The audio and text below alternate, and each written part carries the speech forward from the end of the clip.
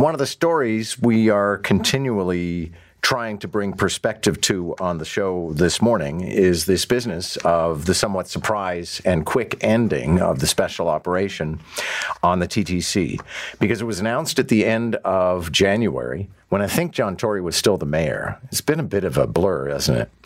That we were going to deploy 80 extra officers to the TTC. And I think a lot of people, when they reflect or, when they interpret this story, they think that that is officers riding the subway. But of course, they wanted to have officers all over: buses, streetcars, subways, yes, subway stations. And so after about 7 weeks, and probably nigh on to $3 million, the operation has come to an end. We talked with City Councillor Shelley Carroll about it a little earlier on the show. The police really did make a difference. So my daughter gave me an earful last night, and I'm sad to see them go just a little longer. And I think a lot of people are feeling that way. People knew it was temporary, but they sort of hoped they would be there for the entirety of the winter. And of course, we're all still looking at snow up to our eyeballs and seeing some cold nights. There's still some people who are really struggling and heading for the shelters. And so we worry that the TTC is sort of our one big extra shelter.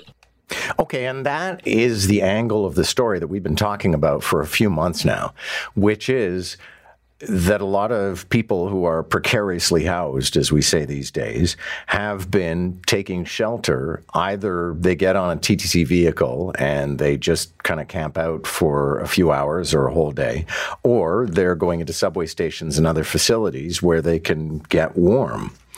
So if the TTC has become an extension of the shelter system, then that is an indictment of the shelter system itself. Community and crisis worker Diana Chan McNally joins us right now for some perspective on this. Nice to have you. Good morning.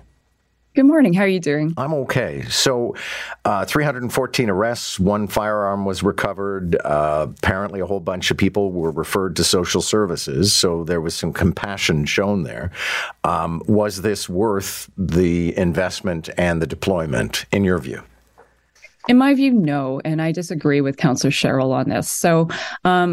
Carol on this. I think when we deployed police, it was reactionary, and we didn't really have a firm discussion about what exactly it is that they would be doing. I think a lot of us saw videos where police were actually removing people who are unhoused from the TTC. Now, I agree that the TTC should not be an extension of the shelter system. And I agree with you that it's also an indictment of the system and our failure to provide adequate shelter space, that we have people who are actively taking solace on the TTC. But that said, this also says to me that they had nowhere to go. So what we had were police officers, again, removing people, but to where? Essentially back onto the street. And I think it's interesting that we're putting this emphasis on these referrals, these 220 referrals. It's not a police officer's job. And I'm assuming that when we're giving somebody a referral, it's because we're also removing them from the TTC. So what are we saying to them? You can perhaps call central intake, but maybe you're going to be put on hold. Maybe you're not going to find a bed. Again, I don't think that we had anywhere else for people to go. And so this removal to me was just an act of cruelty at a high cost to the city. Okay. And I mean, maybe you don't know my work, but I do a lot of stuff on the homeless file, and I try to highlight the desperate need and the change that we need. But at the same time, I'm sort of a view of the security on the TTC as I am on encampments in public parks, that it's an untenable situation. And so as much as we need to enhance the shelter system, it is unacceptable that homeless people are sleeping on benches at Bloor and Yonge. Agreed. Absolutely. I don't think it's great, obviously, that we have people who are taking shelter on the TTC. The system was not designed for that, obviously. And I think it's horrible that we're putting the burden on TTC workers to essentially become homelessness managers. That is not their job. They should not be expected to do that. And what the city could have done instead is actually provide shelter space. And I've argued this at length. If people have nowhere to go, then you have a responsibility, a duty to actually provide space to them.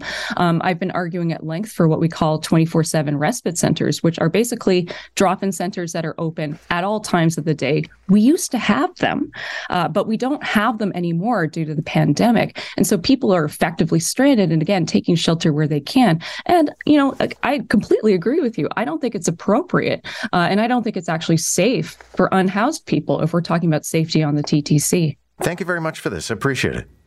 Okay, thanks. Community and crisis worker Diana Chan McNally. And it's a bit of a circular discussion, I guess, because Diana and I agree pretty well on everything, that it is unacceptable for homeless people to be in the subway station. The difference would be you got to split the difference. You got to find a place for them to be. But I also, at the risk of expressing an unpopular opinion, which actually in some quarters will probably draw applause, I just find that the situation in this city with people in particular with mental health issues has reached a crunch point and a point of unacceptability. And I don't know what the fix is because, do we go back to committing people to an institution against their will? But I drive in the morning, and it's 3:45 in the morning. I park at a location which my boss said I should stop identifying, so I won't. And I walk to the station not far away.